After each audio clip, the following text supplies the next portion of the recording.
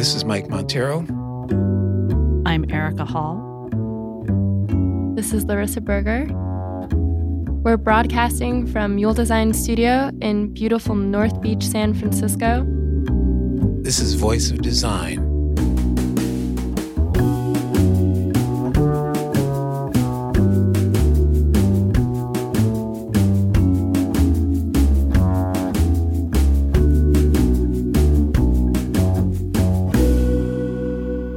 Hello and welcome to the Voice of Design, coming to you from our underground bunker in beautiful North Beach in San Francisco, California. I am Erica Hall. I am Larissa Berger. This is Mike Montero. We usually have a guest here, but we decided not to have a guest today because we had something specific that we wanted to talk about, which is a thing that we've been talking about in the studio all week, which I'm pretty excited about. And I thought, we want to talk about that. Cool. So what's going on? What we've been talking about a lot lately is how we can use design, because one of the things designers like to talk about is how we can use the tools of design to make the world a better place. And it seems like something went sideways with that, right? Because it seems like, wow, a couple of years ago, designers were really talking about how we can use design to make the world a better place. And now all these systems that people have been working on seem to have kind of gotten out of hand. What systems specifically are you thinking about? Well, like all the platform, like social media platforms are a really obvious place to start. And I think right now, Facebook, YouTube, Twitter are all really wrestling with being used as tools of, the dissemination of propaganda and conspiracy theories. Are they, though?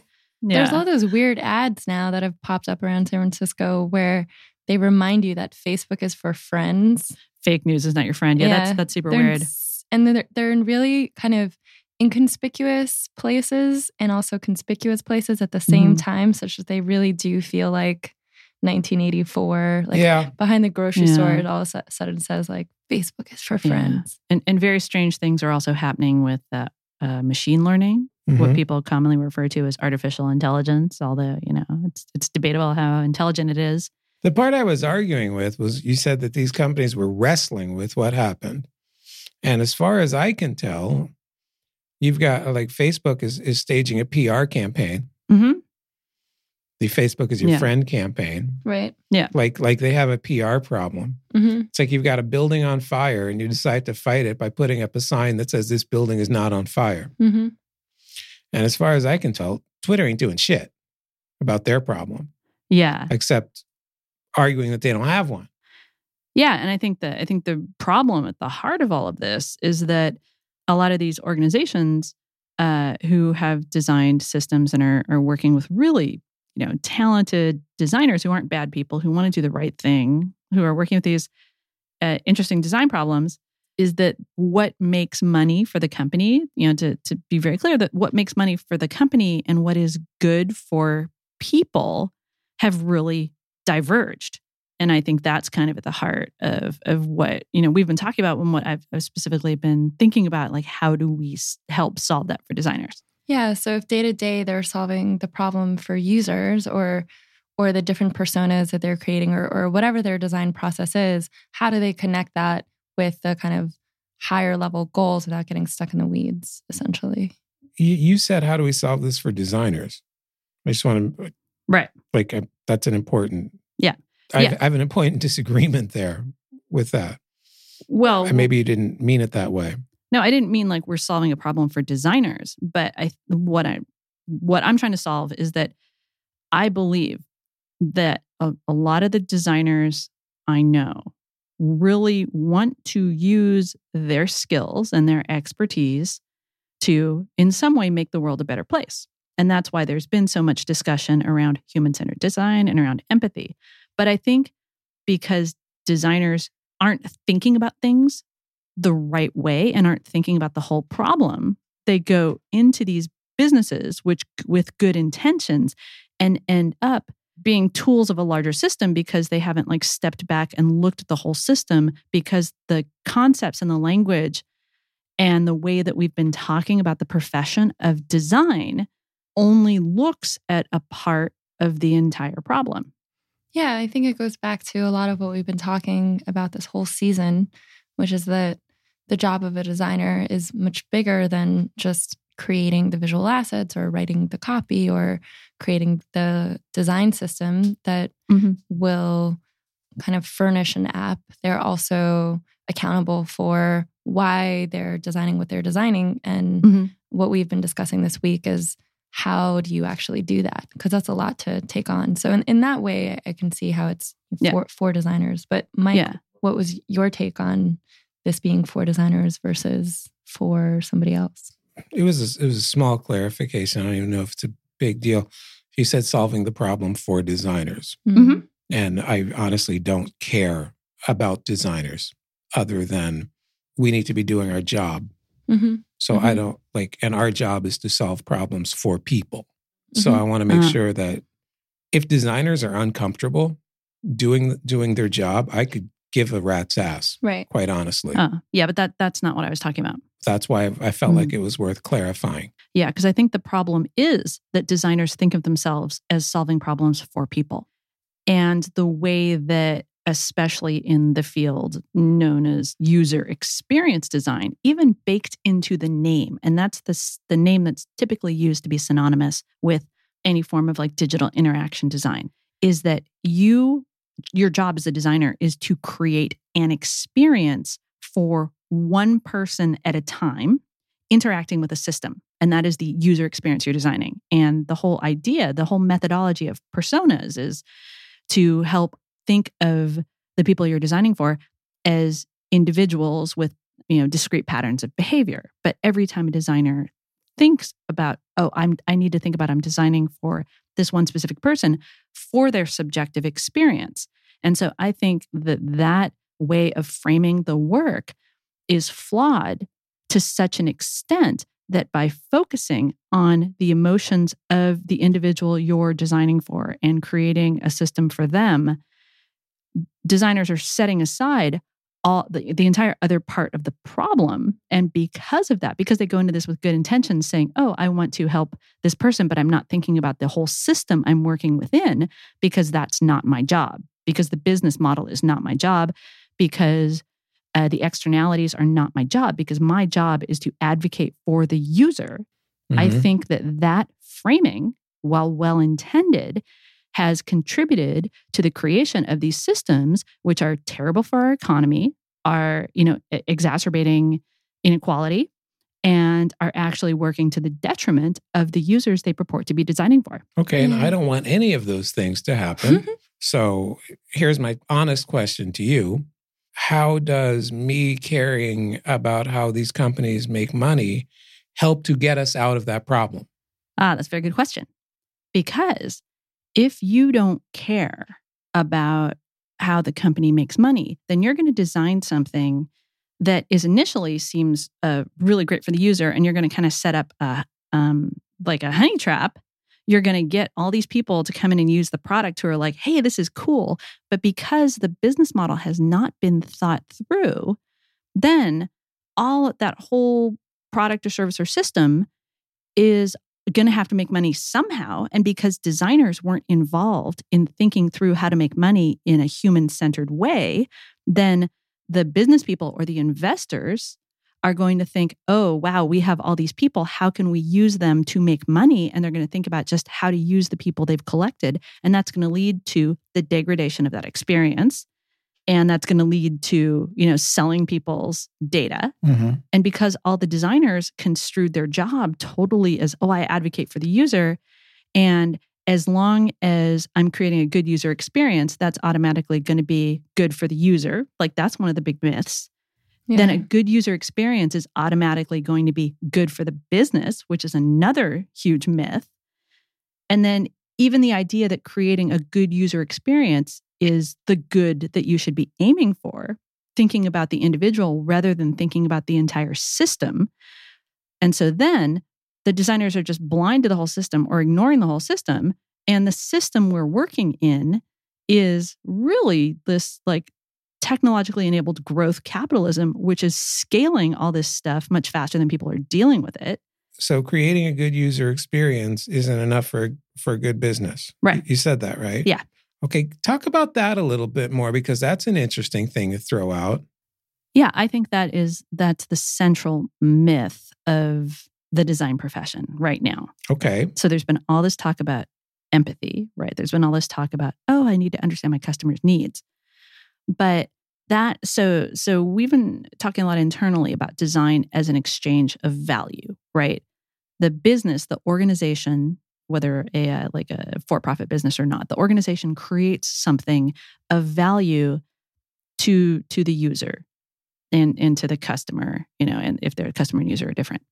And in exchange, the whole reason for a business doing that is to get some value out of that person that they're designing an experience for. Mm-hmm. And that it's like you have to think about balancing an equation, right? You don't invest all of this in making somebody out in the world, improving their experience unless you're getting something back. But just because you're giving somebody something great doesn't mean you're going to make money. Like you can totally lose money. Can you give us any examples? Yeah, the most recent example is, Virgin America, the airline. Virgin America had arguably a better customer experience than any domestic airline in the U.S. Okay. Larissa, you were going to say something. Yeah, well, when Erica was talking about kind of designers not taking on that part of the problem, it occurred to me also that when companies or services are creating things for different audiences, so if it's a customer experience in terms of like how Facebook sees their end user, which is somebody with a login and an account who goes to the site and looks at the news feed, that's a different kind of user from an advertiser or a company or somebody who wants to kind of aggregate data. Like those products began as pure software products, I think, so as APIs. And that's actually something that has no surface area in the app to start. And I think a lot of startups begin that way, where they might have something that is the traditional kind of customer experience, user experience, where they try to take lessons from like a Virgin America or these other examples that Erica has drawn on. But then they try to figure out, okay, how do we make this a business? And then the answer is something cloud, something data, something API. And that's much faster to iterate on. So they don't even go to the trouble of necessarily hiring what they think a designer is. Whereas in the model that Erica's proposing, like a designer is more of a systems thinker and is balancing these transactions. Right. So I want to clarify something that you said. There's a difference between a designer caring how the company they work for makes money and caring that it make money. So let's say I work at Twitter. I know how Twitter makes money. It's my job to know how they make money. It is not my job as a designer to help them make money above all. I would say it absolutely is. It absolutely is what? Your job as a designer to care how the business makes money. Yeah, that's what I said. Yeah. But what am I willing what you're to saying? Yeah. It is. And I even think that we hold that it is a designer's job to make the company money, right? I think that would be surprising to many designers. Like if I could go back in time to my younger self, or even when I meet designers who've just begun their careers, like truly at the first company that I worked after college, like once I started to tap into what was costing them money or what would make them more money, suddenly my projects like got completed. Mm-hmm. So there is a huge benefit as even a junior designer to care about how the company makes money, because that kind of instantly helps grease the stuff that you're working on. But I think that's different. And what you're pointing out is that you should care that they do, but it's not your job to care like how much, or that they like build value for shareholders, et cetera, et cetera. Like exactly how that goes down is not the job of a designer. Is that accurate? Let me see if I can phrase it Okay. a better way. It is absolutely a designer's job to understand the business model of the place they work and to help design that business model and to help ensure that it's an ethical business model. All of those things are part of a designer's job. It is also part of a designer's job that if a company comes up with an unethical business model, it is the designer's job to step in front of that unethical business model and say, hell no, I will not be part of making money this way. Right. So there, I said it all as positives. Mm-hmm. Okay. Yeah, what I'm saying that I think is different from the way a lot of designers conceive of their job is that the fundamental thing that you are designing is the business model. Yes. You need to start there and start thinking like, otherwise you're not solving the entire problem. I agree. Okay. Like as opposed to the user journey or like the specific, mm-hmm. and that is how a lot of, I mean, it's in the name, how a lot of like user experience designers think about their role. I'm only thinking about the customer journey and not thinking about all of the other aspects of that. So there's no way to design a delightful user journey into a slaughterhouse. Okay, so going back to like the user journey piece, right? Like something that's even radical about, for instance, when we use engagement paths to model how external audiences may experience an interface, one of the columns in our engagement paths exercise is like, how does this benefit the business? And I think Erica's point is that that's often a question that designers don't ask. And it's absolutely true that if that benefits a business in a way that's harmful to society, that's something that people within the organization should definitely care about. But I think that as a starting point, people don't even take it that far. They don't even have that column. Mm-hmm. You know, that's like a radical notion that you would make sure that, you know, a user's task would align with something that the business does. That's crazy, you know? Yeah. So like we'll design a jobs page or a website and we'll say, hey, what does this do for the organization? Oh, it diversifies or like builds, expands the community that they can reach to excite about job opportunities. Like that's a business goal, even though it sounds like a user task. And that actually puts a responsibility on the organization to have that as one of their priorities too. Yeah. So it's like designers, and even like with all this talk about design thinking, the way the design is spoken of is design, we're solving a problem for a user. And I'm saying, no, that's not the problem. Because you always talk about design as the solution to a problem within a set of constraints. And I'm saying that if you only solve the problem for the user, then you're totally not solving the problem of the exchange of value between the user and the business. And that is the problem designers need to solve. That's the whole problem. Otherwise, you could create a much larger problem by solving an individual's problem. Right? Because and that goes to that whole myth of like, the myth is like, oh, if you solve somebody's problem, that creates a business. And that's absolutely not true. And if you don't do that intentionally, if you don't solve the business problem and the user or customer problem simultaneously, then you're not actually intentionally solving the problem. Yeah, like there's this network effect of delight and you feel enough delight and then all of a sudden you won't care about what the cost of a airplane ticket is and you'll pay more and you'll suddenly make all these different decisions because you've had this like designed beautiful experience. And Erica's saying that just isn't the case. So is there a better way? Like how can we better train designers to care about this stuff or to think about this stuff? So I think designers care, but I think the whole framework, because the language we always hear is design needs a seat at the business table. Mm-hmm. And I think the other fallacy baked into that is that design is somehow separate from business decisions, right? Because we've heard all this like, oh, all of a sudden there's like designer founders or businesses caring about design. But all design is a set of decisions and a set of choices. Like you can't not design.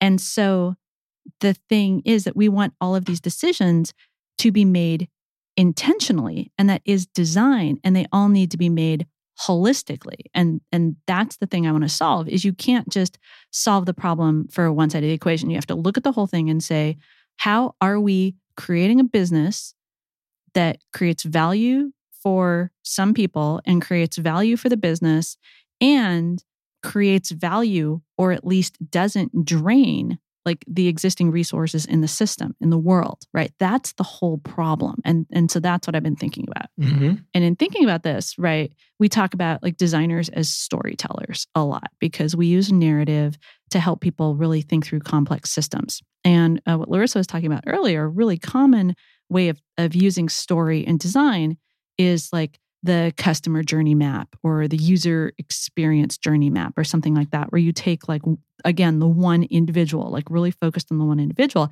and say, oh, what's their experience of this system?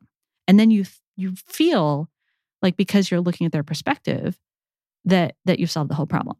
Or maybe you take like a few, but then you never like really figure out like what the relationship even is between those people. So you'd be like, okay, here's one role and that's an audience, and here's another role and that's an audience. But that's very still extremely lacking. It's from the system's view. It's like one person at a time. And you never, and what never, ever happens in design that I've seen is that you take the user's perspective and the business perspective and like map them on the same document. Like they're like diagrams that help model both, but there is nothing that actually brings them together. And so I was thinking, so there was this sustainability consultant, John Elkington, who almost 25 years ago in 1994 came up with this idea of the triple bottom line, which is a really famous concept in sustainability. And everything around, I think, sustainable business touches on this idea that, you know, you take the accounting bottom line about like, does your business make money or not? And then add a line for the social aspect, the people, and add a line for the planet, right? And so this was a really, really popular idea. So the business, you're measuring the health of the business. Mm-hmm. You're measuring the health of the people. Yeah, society. Society. Just society in general. Okay, so how does your business impact society? Mm-hmm. And then the health of the planet. How does your business impact the planet? Yeah. Okay, got it. Yeah. And so this was a really famous idea that everybody who cared about sustainability, and that sustainability is a word that we've been talking about for the last couple decades in business. And so I was thinking about that. And then I happened to, just start reading a lot of Kurt Vonnegut, right? Because he's a fantastic writer to be reading right now because he came out of World War II, and his really famous novel Slaughterhouse-Five was, inspired by the experience of actually surviving the war in a slaughterhouse during a bombing. And he went off and he went to the University of Chicago to get his anthropology degree. And then he did a master's thesis where he was really thinking about stories and how people use stories. And he thought, you know what? Every basic story that people can tell has a shape. Like narrative actually has a shape that you can graph on a piece of graph paper on an XY axis. And he went and he figured out 6 universal shapes. And he's like, you can map human stories according to these graphical representations. Is this similar to like the user journey that we talk? Okay. Yeah. It's very similar. He was talking about... So character journey in a book then. Yeah, like the journey of the protagonist. Okay. And one of the really, one of the ones he used as a major example is like Cinderella, right? Like in the Cinderella story as a shape. And he was so excited that he figured out that Cinderella and the New Testament had like the same shape about like, oh, you progressively get more gifts, you get really happy, and then a bad thing happens, which in Cinderella is the clock strikes midnight, and in the New Testament, Jesus gets crucified. Bummer. So he drew parallels between those. And then she loses a shoe. Yeah, she loses a shoe. But then, the prince, he fits the shoe to her foot. Jesus resurrects, same, and then happily ever after. And same. Hard same, as the kids say. Same. And it's drawn on the same, the y-axis is like the same happiness, unhappiness that is typically used in a customer journey. Mm-hmm. And so I was thinking about this. And so the thesis was rejected. His master's thesis was rejected. Vonnegut's master's thesis was rejected. And he said... You're kidding. He said it was because it was too simple and too fun. And based on my... academia is bullshit. Academia. Truly. Mm-hmm. And so I was thinking about these things together, and I thought, you know what? You could absolutely use his idea of making an extremely simple graphical representation of a narrative, and you could do it for the 3 perspectives, right? You could say, here is the customer, however you want to construe the customer, like one customer, group of customers that you're designing for, right? The person you're designing for, that idealized person, Okay. your persona, whatever. You could graph their happiness, unhappiness, which was like good fortune, ill fortune, very broadly. You could graph against that the business. So at every point of interaction, you should be able to say, oh, is the customer getting value? Is the customer getting happier? Is the business getting value? Is the business getting happier? And then you can also graph with the same simple kind of line, the health of the system. And you could take that to mean environmental health. You could take that to mean, society as a whole, democracy, whatever. But you could take 3 perspectives and graph them simultaneously in a really simple way to get a sense of, by doing this, how do we solve the whole problem? So how is this company affecting its customers / users? Yeah. How is this company affecting society, parentheses, system? Yeah. And how is this company affecting itself Making financially? money. Yeah, making money. Staying afloat. Yeah. Yeah. So you're measuring 3 things now. Yeah. Well, you're not measuring them. Okay. You are Plotting them. You're plotting them. You're visualizing so that at every point, so say you're designing an interactive system, and the way that, like, with a customer, like, oh, here's this interaction, and the customer's at a decision point and they're feeling good about that. Like, oh, they're signing up for a service and they're feeling kind of hopeful but not very happy. They experience the service, they're feeling really happy. They get the bill for their service, they're feeling way less happy, whatever. So when you take every interaction point when you're designing, you can say, okay, if we design it like this, what will it do for the user? What will it do for the business? And what will it do for the system as a whole? And if you visualize that very simply, you can have conversations with the designers and with the people from the business, however you want to think about those groups. You can have a unified conversation. And as far as I know, there are no tools that people are using to have that, right? And the reason why the triple bottom line didn't work out, right? Because we don't really... It didn't? At basically every design conference, someone will say triple bottom line. But it's kind of a way to check a box to say, hey, yeah, we're caring about this thing. We give it lip service. But it didn't work out in the sense that it's difficult to point to any major design decisions that are informed by the triple bottom line. Yeah, it hasn't really changed anything. In fact, John Elkington, the guy who created it, last month, when it's approaching the 25th anniversary of this idea, and he wrote a piece in The Economist saying, I would like to recall this idea in the same way that you recall a defective manufactured object. Because what he said was that he thought in principle, like, fine, it was a great idea. People thought the idea was very attractive, but then everything built on it was so complicated. Like the models, the sustainability models were so complicated that businesses were able to give lip service to the idea, but never actually do anything. So it was using the complexity to hide what was actually going on.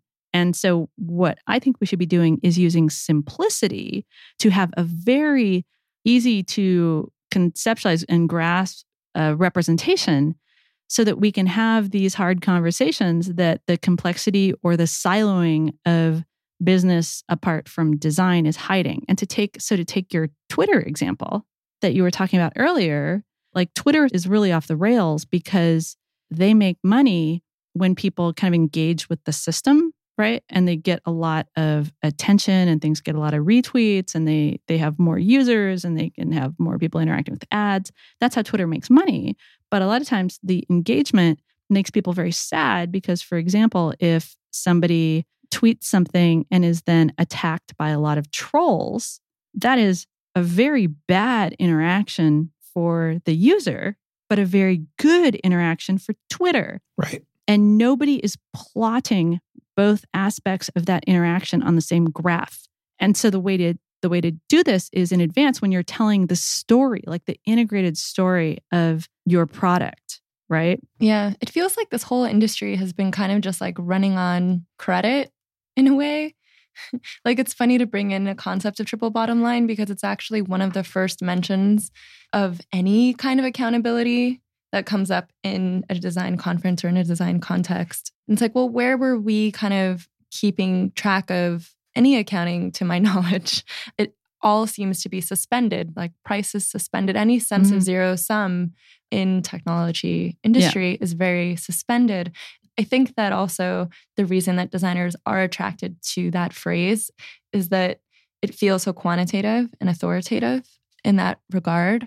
But I mean, humans have been navigating this level of system complexity for millennia with storytelling. So it really makes sense that if we need to make meaning of a very abstract system with lots of things going on, stories are a great way to do it. So we've got the triple bottom line. Right.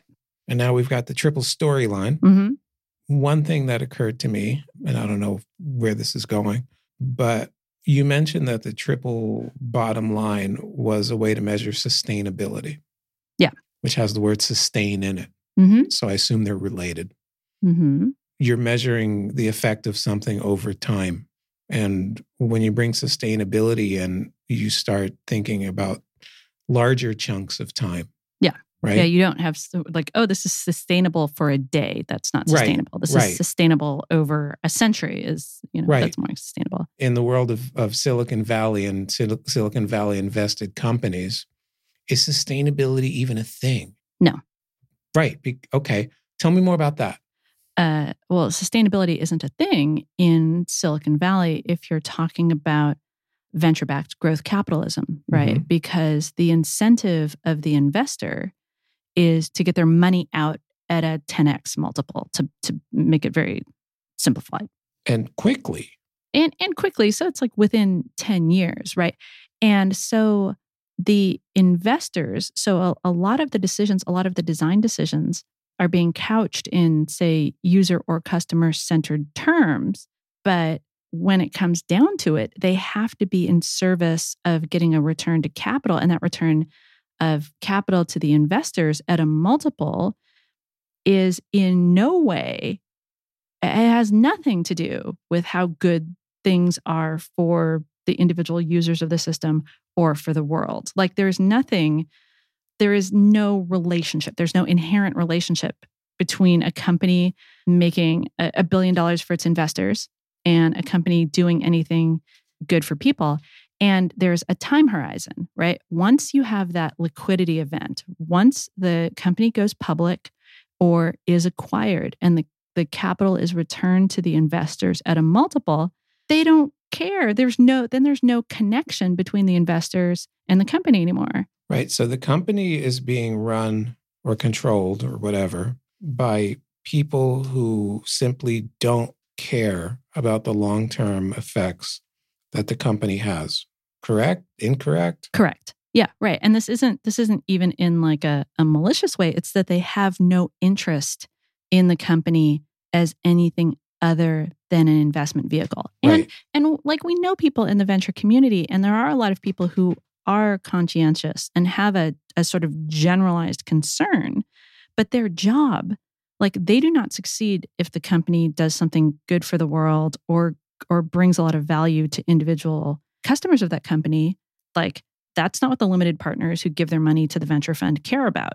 They care about getting their money back. And so it really is like doing good in the world is a nice side effect. And I think the conceit, this myth at the heart of how we've been talking about user experience design that says, oh, if you do something good for the customer, that will necessarily be good for the business.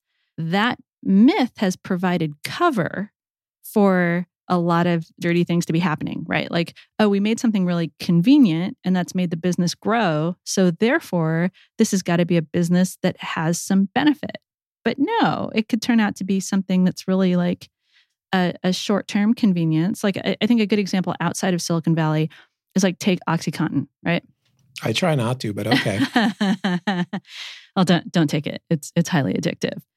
But this company, this drug, which is highly addictive and has like killed people and destroyed lives, is incredibly profitable, right? And if you go to a person who's taking Oxy, you might say, "Are you happier when you take Oxy?" And they might say, "Yeah," right? So then that's their experience. Say their experience in the short term is like, it took away my pain. But then over a longer time horizon, it's like, oh, I'm an addict. And my life has totally gone to hell because I've become addicted to this medicine. Meanwhile, their addiction is fueling corporate profits, right? And so you want to, and that's again another extreme case, and there are much less extreme cases, but you should be able to graph that over time, right? And you're like, oh, in the short term, company profits and user good fortune track very well together. But you look at a longer time horizon, if you look at the whole story, then you're like, oh, then the person's health and happiness tanks and the company's profits go way up. And you're like, wow, I want to solve for a world, because the goal is to solve for a world where companies do make money. Because if the company doesn't make money, like you look at a company like Rdio. Yeah, the music streaming service. Yeah. That had a really great user experience. But the company went under because there was no business model there, because they didn't solve the whole problem. And that's actually to the detriment of the users, because if something you love goes away, it's bad. Well, Rdio went under because they were using Echo Nest as their backend. And so was Spotify. And then Spotify bought Echo Nest. And so like a slicker user interface was not more important than having the next song be relevant to your interests. So without like a powerful backend, there wasn't a business. So their competitor ate their lunch. Yeah. Basically, they depended... By eating their food source. They depended on... Like the true value of those platforms was kind of a lot of work that this other company had done. Their product was providing the API. They provided the API. Other companies used it. And then Spotify recognized quickly that this would be a differentiator and acquired them. Yeah. And that's a really good phrase you just used, the true value, like the hardware store. True value. True value. So there's a lot of conversation about delight, and delighting the user is the same as giving them value.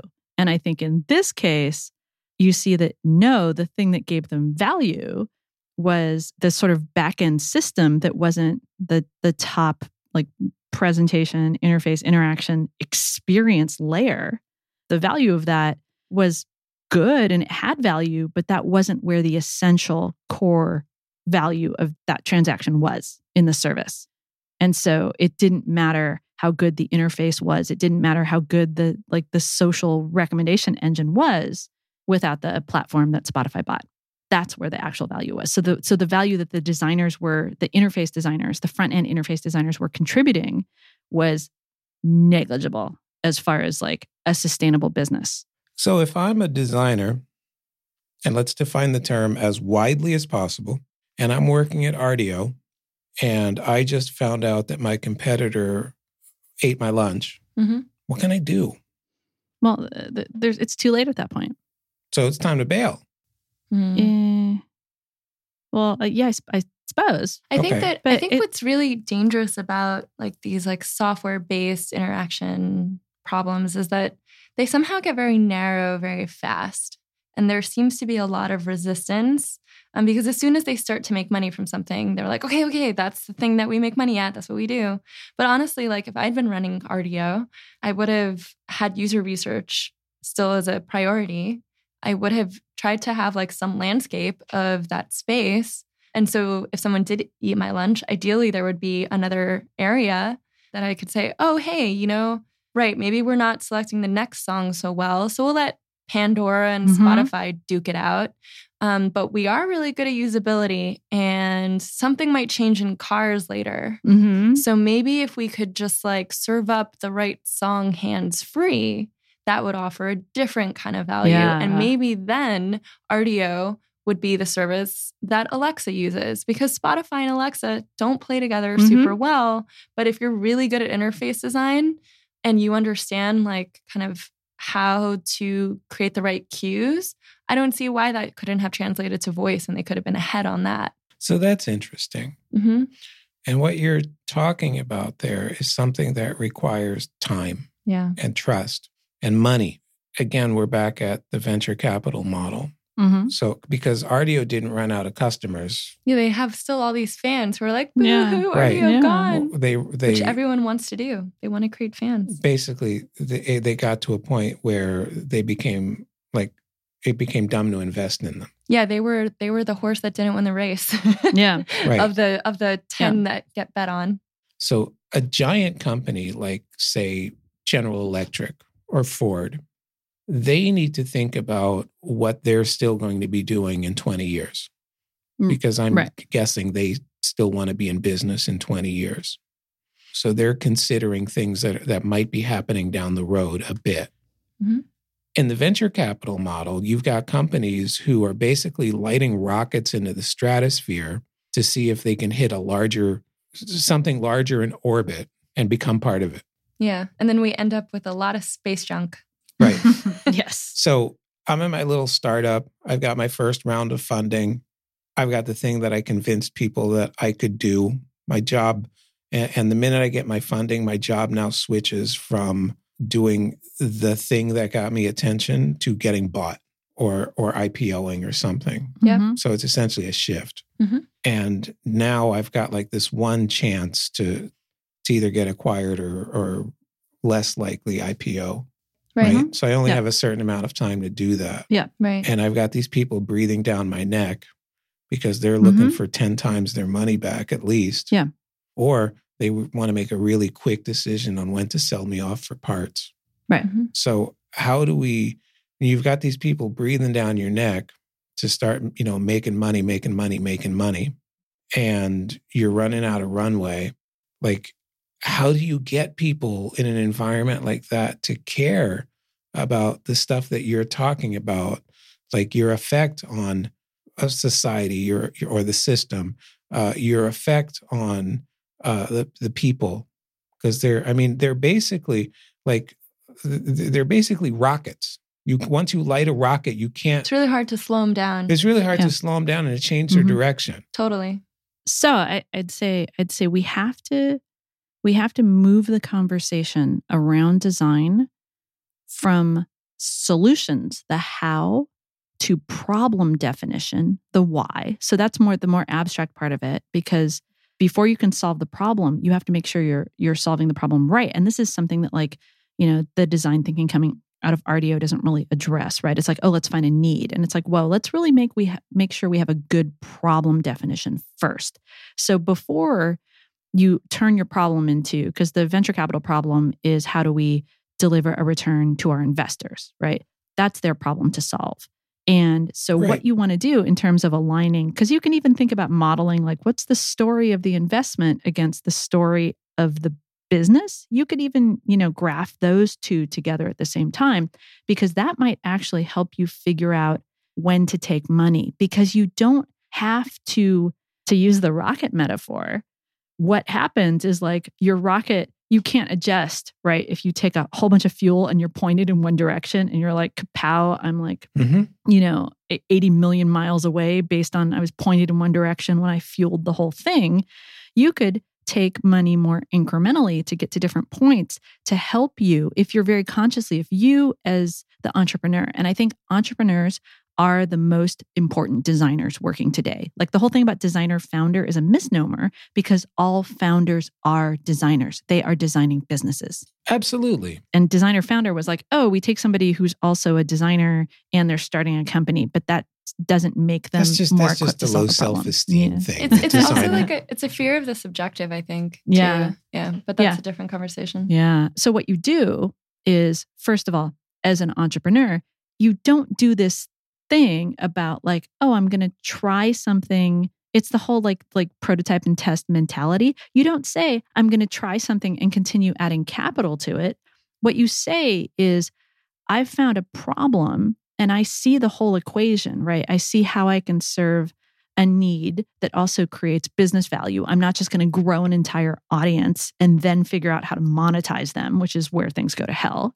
Right. You start with that, and then you can do it a couple ways. You can either, like, not venture fund, and do like the Jason Fried thing with Basecamp, or MailChimp, which is a private company, right? Where you're like, for those of us who might not know the Basecamp thing, can you? So Jason Fried is the founder. So there was a design consultancy called 37 Signals, and they moved out of design consulting into becoming a product company. They built a thing. They built Basecamp, and then a suite of other products, and then they pulled it back to Basecamp as their core focus. And Jason Fried talks a lot about being, very successful on his own terms, but not hitching his business to the venture rocket. They built that business on getting people to subscribe for it. Yeah. We were one of those people, by the way. Yeah. Yeah, we totally used to. So we paid a monthly fee. Yeah. And we got to use, and they built a business on monthly fees. Yes. That's the way people... Before it was cool. That's the way people used to have businesses, is they'd make a thing and charge for it. Right. And then all of a sudden people made things that were free. And so much stuff is free right now. And because everybody's like, la, la, la, things are free, nobody's looking at who the real customers are. And then all of a sudden people are being fed into this machine for making money. Right. Yeah. I think like a lot of that kind of suspending the price, suspending the true cost of things. I mean, even if you just look at the interface design of a lot of like startup websites and their products, it's very hard to get a price. And that kind of removes this like zero sum idea, because they are in kind of this arrested development of a company. Where does sustainability come in? Because they're very much in the part of their company where they're just trying to exist. And so I think it feels like that justifies, okay, well, we don't want to bring this to a transaction because that'll then like seal our fate. Mm-hmm. And I think that's kind of naive. Yeah. I mean, it used to be, and this is the way that we built our business. It used to be that, you start a business, you start it off as small as possible. You start with, hopefully making a little bit more than you spent that first year. And then the year after that, you hope to both make a little bit more. You're probably still going to spend a little bit more, but maybe the percentage is a little bit higher. And then the third year, maybe it's a little bit higher. So every year you're growing a little bit. Yeah. And then there's a growth spurt here, a growth spurt there, the recession here. But basically you're tracking a very slow growth, like over time, like companies doing a little bit better every year. We're adding a little bit more people, and in the end, what you've got, you've built yourself a nice, sustainable business. Mm-hmm. But that's not the point. That's not the point of these, of how we've built startups in Silicon Valley. It's like, so I built a thing to get the attention of these people over here who can inject me with an obscene amount of cash. Right. So I can go from like living off credit cards to all of a sudden having like a few $1,000,000 in the bank and having to hire 25 people next week. Yeah, you've got to put the money to work. I got to put the money to work. And my goal isn't to make, a little bit of money this year and then a little bit more next year. It's to get an event to happen, an eruption. Like to get to a point where a giant company, where I start looking attractive to a giant company who then buys me for a ton of money, and the guys who injected me with cash get a lot of it. Yeah, I mean, we're talking about, the growth capitalism VC scenario. I think an interesting kind of counterbalance to that is like, okay, talking about those bigger companies who have in mind sustainability, they have enormous R&D budgets. And they are kind of not in a position to take the risk that a small startup would take. And so in some ways, you could also view this whole system as like a startup is essentially doing R&D without belonging to a big company yet. And maybe they're going to fail completely, or maybe they're going to come up with something and actually do that R&D kind of independently that does shift these big giants. Yeah. So getting back to design, because the question was like, how do we deal with this? And I think if you start with the problem first, what you find, and if you say designers want to solve problems, if designers really want to solve problems, you start with like, how do we solve the problem? And there are different ways to think about models that help solve problems. And there are many that are getting left off that designers could solve if designers weren't constrained by solving them within growth capitalism, right? Because we only talk about, right now, design is only talking about the problems that are solved within this context. So if you say, well, what's the problem? Say the problem's like healthcare, right? Getting healthcare to everybody. That's a problem that government should be solving, right? Transportation is a problem, like public transportation is a problem that should be partially solved by government It should be partially solved by private companies. There are so many different ways to solve these problems. But once you like think, oh, I'm going to do a startup and take venture, that actually limits the problems that you can solve. And that's why, in San Francisco, we have all of these transportation companies either starting here or coming here very early. And it's really hard to get around the city because we're like a messed up laboratory for transportation capitalism. Like nobody is looking at the problem to say, okay, the problem I want to solve. So we need to define the problem is, the problem I want to solve is I want to get people where they need to go at a price that they can afford in a way that's efficient and pleasant. If that's how you define the problem, then you can look at the whole mix and you can say, okay, what part of it should be government? What part of it should be like a private car service, like car sharing? What part of it should be sort of like ambient little vehicles like bike share or scooter share? But instead, everybody's saying, oh, I just want to make money by solving a slice of the problem, and nobody's looking at the whole system. The problem is that exploiting the system and not being sustainable will always be more profitable. So we need to figure out a way to get designers, by having these conversations, say, what are the problems and how should we solve them absent a business model? And then say, okay, what model creates a sustainable exchange of value? And that model might include like getting money from people through taxes. Because right now, the thing that's so striking is because our whole public sector is a disaster right now. And I'd say a lot in the private sector is a disaster too. And the way people are making up for it is through GoFundMe. Like GoFundMe is essentially a different kind of taxes now to pay for healthcare and to pay for public infrastructure projects. Because no designers, sure, there are people at these sustainability conferences and stuff, but those are mostly like, oh, let's look at graphs and blah, blah, blah. Because they're not simplifying the problem enough to say, okay, let's step back and look at what we're really trying to accomplish here. Honestly, take an honest look in simple terms. And people are using detail and expertise to obfuscate the real problems and the real solutions so that people can feel good and make money and avoid the really hard conversations and the really hard trade-offs. I think designers, a certain subset of them, are eager to go to this place, but nobody is talking about that in the field of design, because I think the growth startups and even in the enterprise, scaling has taken over everything. We're so much more concerned about making things bigger than we are about planting the right seeds in the beginning. This comes from a genuine place of sure, I have this abstract idea, but it's how do we? Because I think the question that was on the table is a good one, is how do we get designers to care? And I think that's a place where it's okay, great. I thought of a way to visualize this. How do you get designers to care about the bigger problem? Because so we have a tool, right? Great. We have a way to visualize this. What incentive could designers have? How do you get designers to care about the bigger problem? I'm happy to have the incentive conversation, because the incentive conversation is crazy making to me. It's how do you give a doctor an incentive to treat a patient? Can you imagine walking into a medical convention and saying, how can we incentivize the medical profession to care about their patients? It would be unheard of. It would be insane. And yet we're perfectly willing to have this conversation about designers. How can we incentivize designers to care about the shit they're bringing into the world? It's the exact same conversation, and yet we entertain it in our field, which honestly is embarrassing.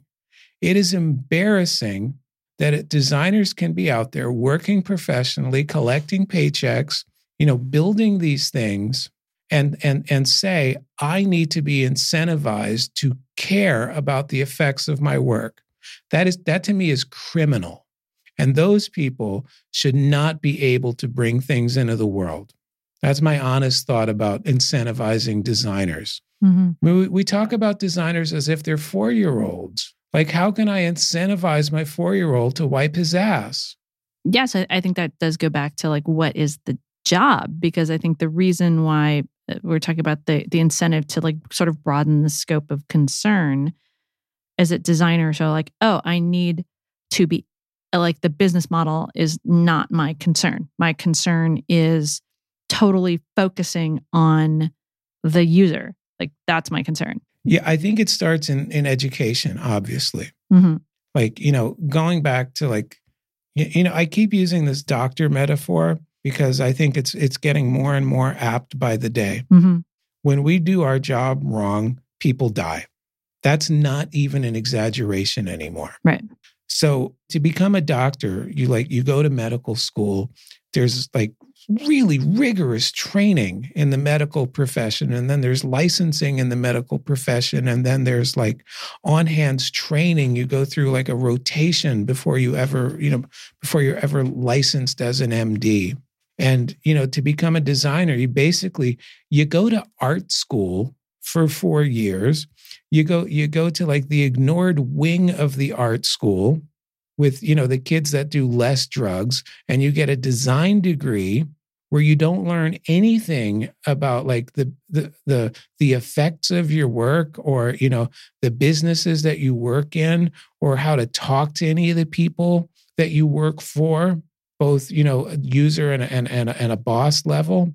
All you learn how to do is you learn some cockamamie ass fucking theories, which, granted, they're important. You learn about aesthetics, which, sure, it's important. You learn how to use a bunch of tools, which, by the way, they're going to be obsolete by the time you graduate anyway. And all that stuff is important, but you really don't learn what it is to be a designer. You don't learn the responsibility of this thing that you now wield and this job that you can do and what you're supposed to be doing for that job. So doctors, once again, like a doctor, eventually they get a job at a hospital, right? Some of them, but they walk into that job with a code of ethics that does not bend to the ethics of the hospital. You would hope, right? Like the code of ethics sits with the doctors themselves. And while the hospital might impose constraints on them, like maybe it's a really poor hospital in the middle of nowhere that doesn't have all the equipment they need. And, maybe the doctor has to take shortcuts. Maybe they don't have access to the latest equipment. Their job remains the same. It's to cure the people or take care of the people who come in. The place where this really is starting to get complicated is in a lot of other places. So the Hippocratic Oath is like pretty universal, but whether or not the doctor is caring for the mother or the unborn child is complicated. That's incredibly complicated. And yes, that is an odd and strange and ethical dilemma to have within the medical profession. But it's about 10 levels higher than any ethical conversation that's happening in design right now. The ethical conversations in design right now are basically, should designers have ethics?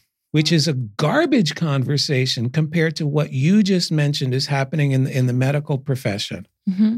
Right. So step one, education. That was my long-winded answer. TLDR, you got to train them better.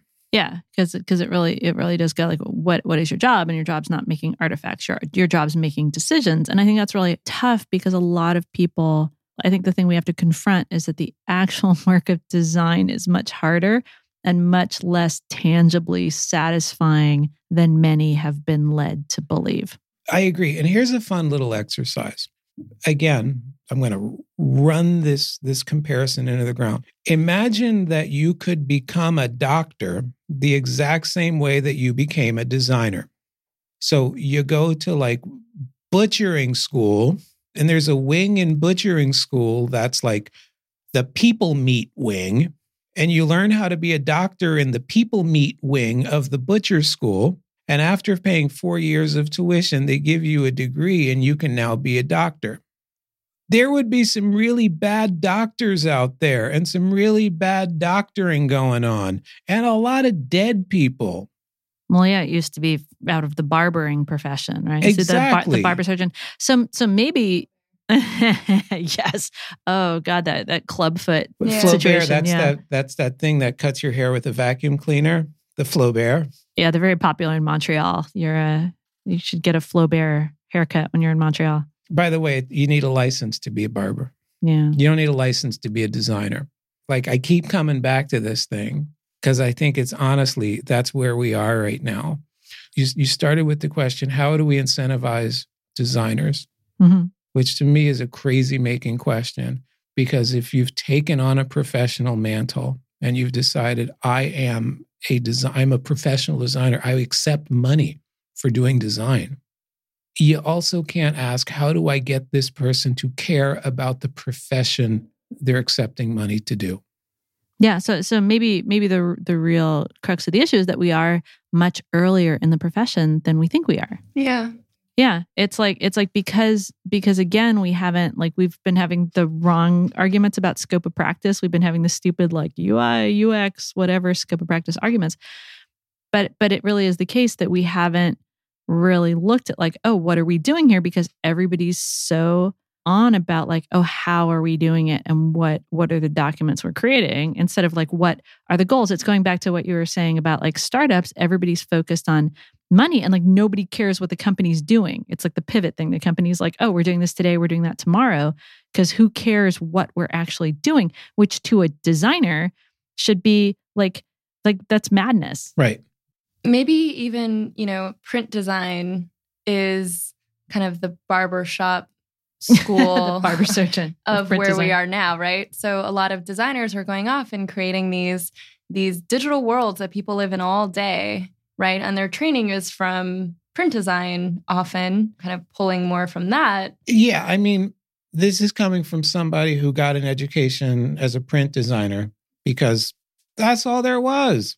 I did not come up through computer science. I came up through, graphic design. Yeah. Then turned into, what I call it, I think a web designer at one point because I design things that go on the web. And now I'm like supposedly a user experience or something like that. So I just like became, by virtue of still being alive, a thing I'd never actually been trained to do. Mm-hmm. Just because I was in the field while it was happening and because I was interested in this stuff. But I never learned any of this shit. It's criminal that I'm allowed to do some of the things I'm allowed to do. And not in a fun way. Yeah. You're not in a heist movie way. Yeah, but it is a giant heist movie with really serious consequences. And I know that there are a lot of people out there like me. And even, and I realized that I came in at like a weird inflection point in the craft. But even now, like we hire kids and we talk to kids who are like coming out of design school right now and supposedly with like, interactive design degrees or UX. I don't even know if they're doing UX degrees yet. But, from what I can tell, all they've done was switch the tools. Right. Right. It's like, well, you can so this semester you're taking a web design class or you're taking like a how to code class because designers need to know that now. Even in terms of like professional organizations who are supposed to like, look out for a craft. Like just a couple of years ago, I was at the National AIGA conference in Vegas. Oh, that's right. and which, oh my God, when I first became a professional and I joined the AIGA, that was such a proud moment for me. I was like, my God, I'm a professional. I'm paying dues. And, I went out there and talked about some of the stuff that's going on out here. Some of the stuff that designers encounter, when working at startups and when, what happens when everybody on your team is, in your 20s and things like that. And, I thought it went really well. And then I went backstage to the green room after the talk and a designer who was like somebody who I've like held in the highest esteem for the longest time, like somebody I looked up to forever, sat down next to me and said, that was interesting, but the stuff you do, that's not really design. I mean, it's funny to me how you kind of spotted this inflection point years ago and people are still surprised by it. And actually, I think that is, for me, one of the benefits of living on the West Coast in Silicon Valley. Part of the reason that I came out here is because my training isn't in design formally, but I'm able to work as a designer out here. And I feel like have a point of view because I was trained in how to look at systems. And there's kind of this realization here I sensed that it wasn't based upon what school did you go to, or how beautiful can you make a design comp, but more, how are you looking at the problem through what lens, through this human lens? And that was really exciting to me. But to your point, I think it's strange how, and maybe this is what it felt like for doctors way back when, that there just seems to be this very uneven consciousness raising of hey, this practice that was based in kind of print is now totally different. It doesn't feel like that's really hitting the industry in the same way across the board. It feels like we're still ahead of that. I get what you're saying. It's worth noting how digital designers came to be. Because, if you go back to the world of print design, you've got formal education, formal organizations, formal awards ceremonies and shit like that, and heroes in magazines and all that stuff, and a ton of history. You can trace the lineage. And I love all that stuff. And then, when the web first, came on the scene, it was a world of engineers, as it should have been, because they made the damn thing. So kudos, thank you. And then at some point, somebody decided, it kind of looks shitty. Can we make this look any better? And somebody said, well, designers do this shit, right? And every designer who was good at what they did at that point, looked at what could be done on the web, and it was like, ugh, that's not exciting. And, besides, I'm making a ton of money over here in New York doing advertising campaigns and shit like that. So no, thank you. So instead you got these kids, and God bless them, you got these kids who were really excited about, they saw the possibility of designing online, being on the web, that was weird and nuts, and they were all into it. But they walked into a world defined by engineers, and they were young, and they had somebody else define that craft for them. The craft of UX design was defined first and foremost by engineers, not by designers. And I'm not blaming anybody for that. It makes sense why it happened that way. But at the same time, I think that there's it's like a garden hose that's got a crimp in it.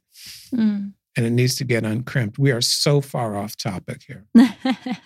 I think we're absolutely on topic, because we're talking about the fact that, we're talking about design over time, and we're talking about the story of design over time. And I think we're here because people in the field are ignoring their history. Yeah. We're like the lost tribe of Israel of design. Yeah, totally. Yeah. Is that the desert part? I don't know. I don't know this shit. Yeah, because I'll tell you, my very first web job was working for the publisher of Print Magazine, the magazine about print stuff, and the publisher, the guy who actually ran the magazine. I worked for the publisher, but the editor in chief was so dismissive of the web. So I worked on the first website for Print Magazine, and the editor was like, "That's like planting onion rings to grow onions." That'd be cool. That'd be cool. Onions. Yes. Yeah, and there was a huge turf war, and it was really dismissive, because he was saying if this works, he wouldn't buy into the guy who's the editor of Print Magazine. It was if this works, everything I'm about kind of becomes more irrelevant. Yeah, I mean, that's the frustrating part about this conversation for me. It's we talk about the point that we're at right now, the point where designers need to be in this conversation at this point in time, with the damage that's being done, they are so ill-equipped for it.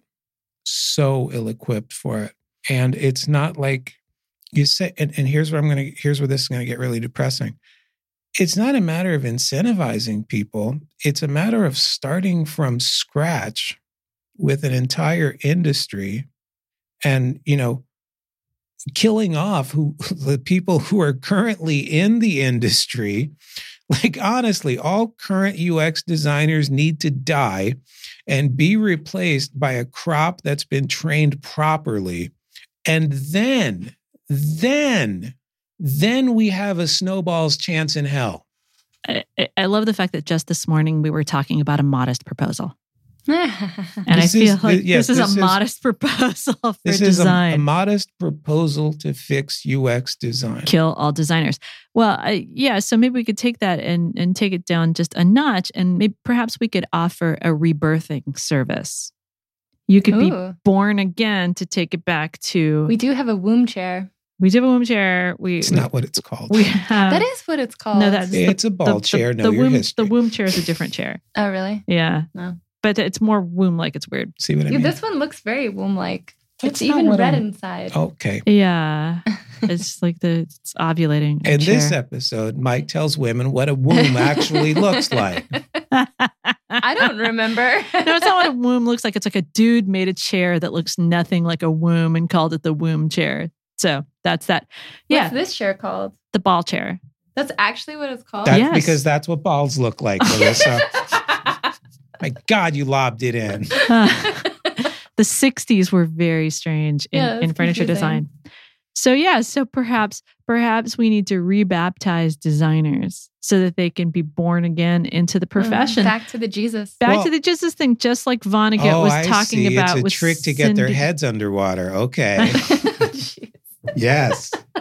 Yes, let's rebaptize them. Come to the river, children. Jeez. I didn't get that much training either around ethics, right? I think that like part of the resistance here is that this industry, this whole like growth capitalism thing was exciting because software has a very low cost compared to like other things that we've manufactured, right? Like things made out of paper and print, those are really high cost, especially really well, quote unquote, well-designed print pieces are incredibly expensive. And just even the waste from a printing press, right? You've told stories of that, just like you have no idea. Bins, dumpsters full of just like badly printed pieces or test pieces, whole trees and forests. So it's not surprising that something like that would be enticing as an investment vehicle. You're like, oh, wow, here it is. Yeah, low cost, high. And that's where the growth and the scaling comes because it's like, oh, infinite upside. Right. Yeah, so I guess that was also kind of when I was making the switch, because I had to declare a major really fast. So I actually declared mechanical engineering and then quickly switched to computer science. And when I was making that choice, people were saying, yeah, that's so much better. There's going to be so much more of that in the world because you can make stuff without all these costs. And that's exciting. And I think now we're starting to like feel the cost of that. And in general, my education didn't really touch on the ethics, like I said, but I did have one professor who introduced to us, and this is now, very commonly used, the concept of state machines as a way to model computer programs. And his name was Daniel Jackson. His father was also a really notable computer scientist. And his first lecture was about some like military software that had been created where there was a controller that would have your location and would be like setting off a bomb. And when you push a button and the bomb that you'd planted like explodes. But there was a flaw with this controller because if you turned it off and turned it back on, because maybe the batteries died or something like that, instead of giving the location of the bomb that you just planted, it was giving your location and maybe some like non-planted bombs that you had in your backpack or something. Oh, that's not good. Yeah. And, people died. And his explanation of how the software could have been built better, that computer scientists were not thinking about the whole problem, that we had all been siloed off. So there was the device creator for the weapon, there was the device creator for the controller, there was all this software that was actually interacting in these different ways and holding these different states, and nobody was kind of aware of the systems level. So he gave to us one of the main points of how do you encapsulate the system? How do you forget the like low level noise about like, okay, which variable is set to what? Like try to have this higher level view and understand the state of the system so that you can kind of keep track of the narrative at the machine level.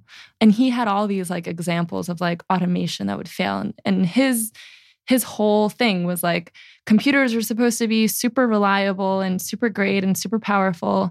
And yet like, you know, the Denver airport spent all this money and put like multiple automation companies out of business because they couldn't figure out how to route luggage. Why can't we solve these problems? And his point was like, it's because nobody is like up here.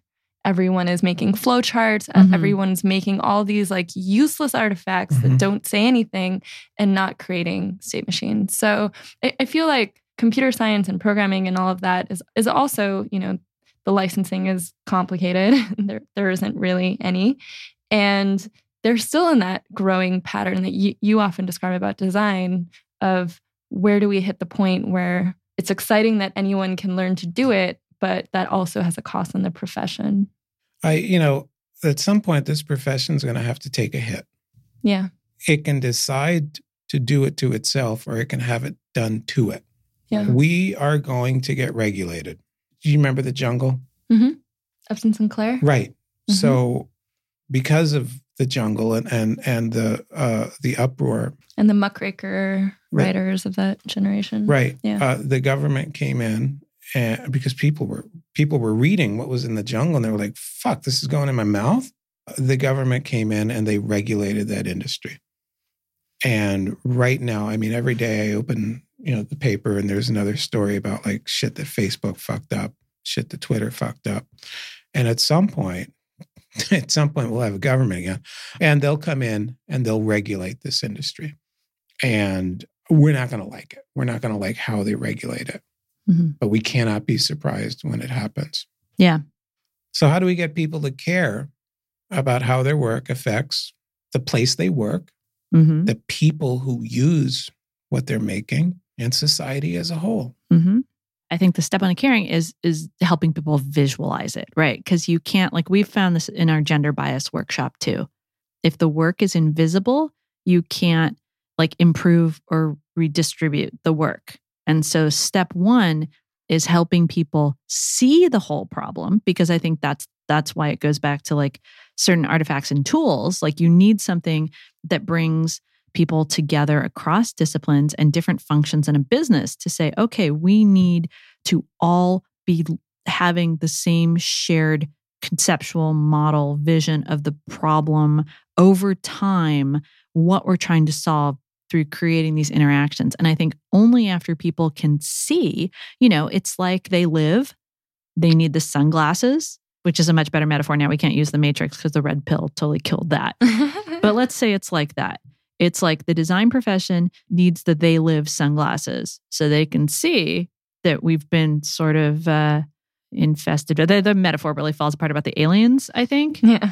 But only after you see what's underpinning the system can you make intentional decisions about it, which is what the role of a designer is. I wish we would also like de-emphasize the making and the productivity aspect of a lot of these companies, because if we are making things with lower costs, if that is the promise of software, then the benefit is that we can slow the hell down.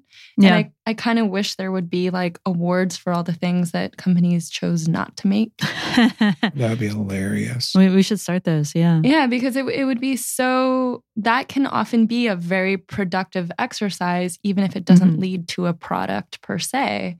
And I mean, we've spoken also a lot about like the corporate abortion awards. Oh, jeez. Yeah, you wait until you're like mature enough and stable enough and ready to really like take care of a product. And before that, you get a... No, this is great. This is Jonathan Swift all the way down. I'm so pleased. I'm so pleased with how we're wrapping this stuff up.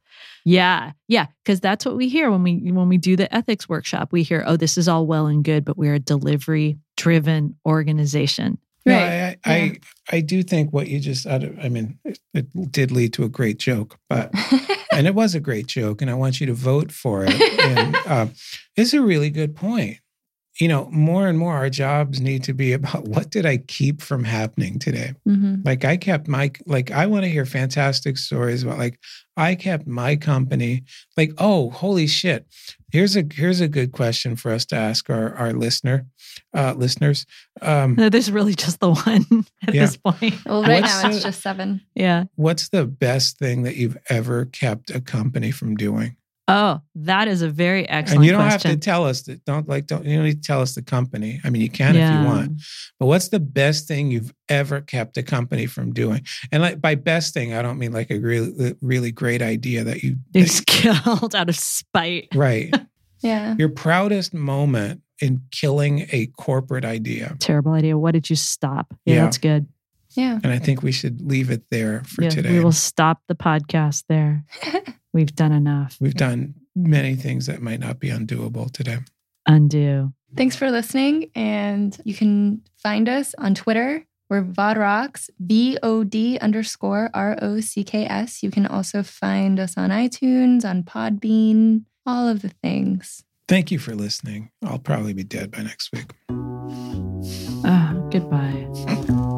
This season, we're asking the question, what is the job of a designer? What is the job of a designer? Send your responses to us on Twitter at VOD_ROCKS,